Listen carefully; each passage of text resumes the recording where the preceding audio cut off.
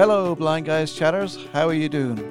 Yeah, we're back again. We've got another special. Do you remember last week we had Veronica Hicks talking about the coronation and all the insights into that with the invitations and the robes and the food and all that, and everybody really liked it. So thank you for listening to it. This week it's slightly different. We've got Kevin Sherwin. Do you remember Kevin? Kevin's been on the podcast many, many times, and we love having him on the show.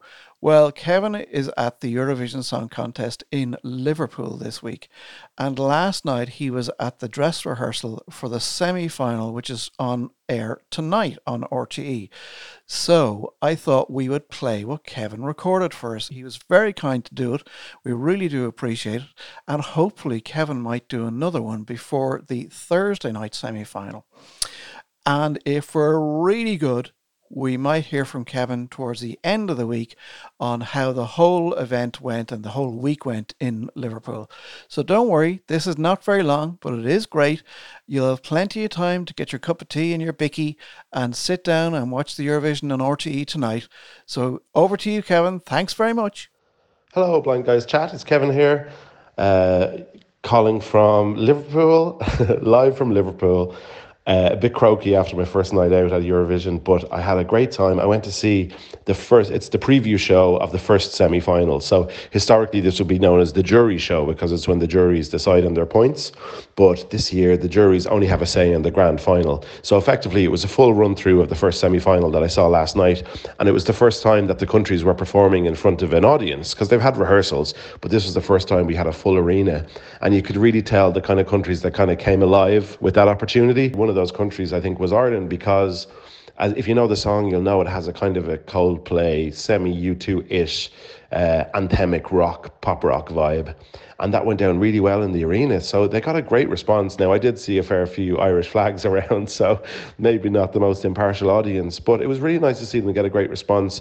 Conor, the lead singer, he's in this gold bodysuit, so very sparkly, very Eurovision in that sense. Unfortunately, people aren't really thinking of it as a potential qualifier to the final.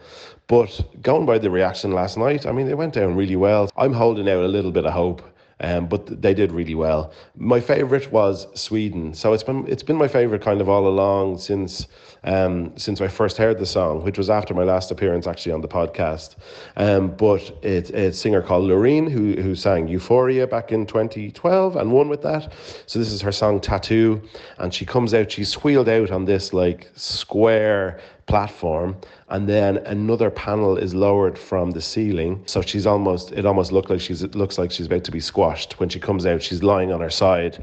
She has these big long nails and she looks quite alien like, this long flowing black hair, and it's just very effective. It's very atmospheric. There's a lot of smoke, but I'm pretty sure it's just the LED screens in the back that's creating the smoke, but very atmospheric and a great song, and it went down brilliantly.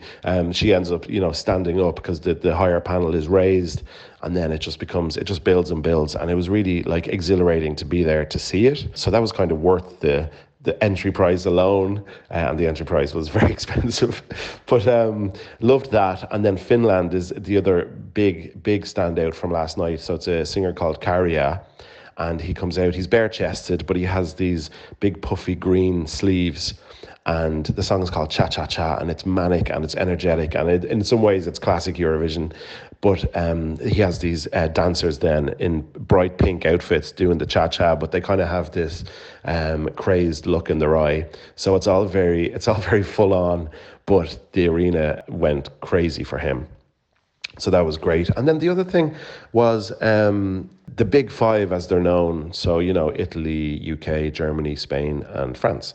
They all get to perform at the semi-finals. They're not competing, but they get to perform. And so we saw the one that really stood out for me was France. So it's a singer called Lazara.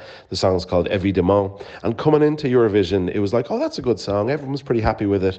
But the beauty of Eurovision sometimes is how songs can be transformed interesting staging or striking staging. And equally, a good song can be undermined by not so great staging. But in this case, Lazara, she's standing kind of there's a bit of the stage that comes out, it juts out into the audience, and she's standing on a plinth, and the plinth rises, and she's wearing a very sparkly outfit, and it just rises, and then there's like a disco ball effect on the lower part of the plinth.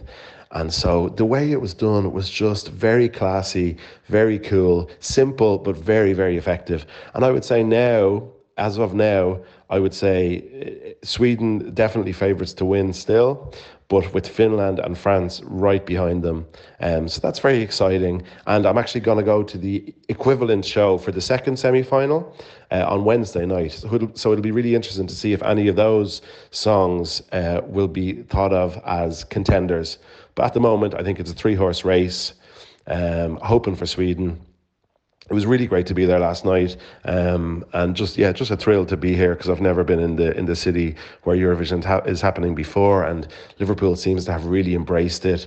There's like signage all over the place. There's a lot of volunteers around. There's a great atmosphere, and it's just really nice to be here. So I'm thrilled, and I look forward to being back in touch with some thoughts on the second semi-final, and fingers crossed for Ireland.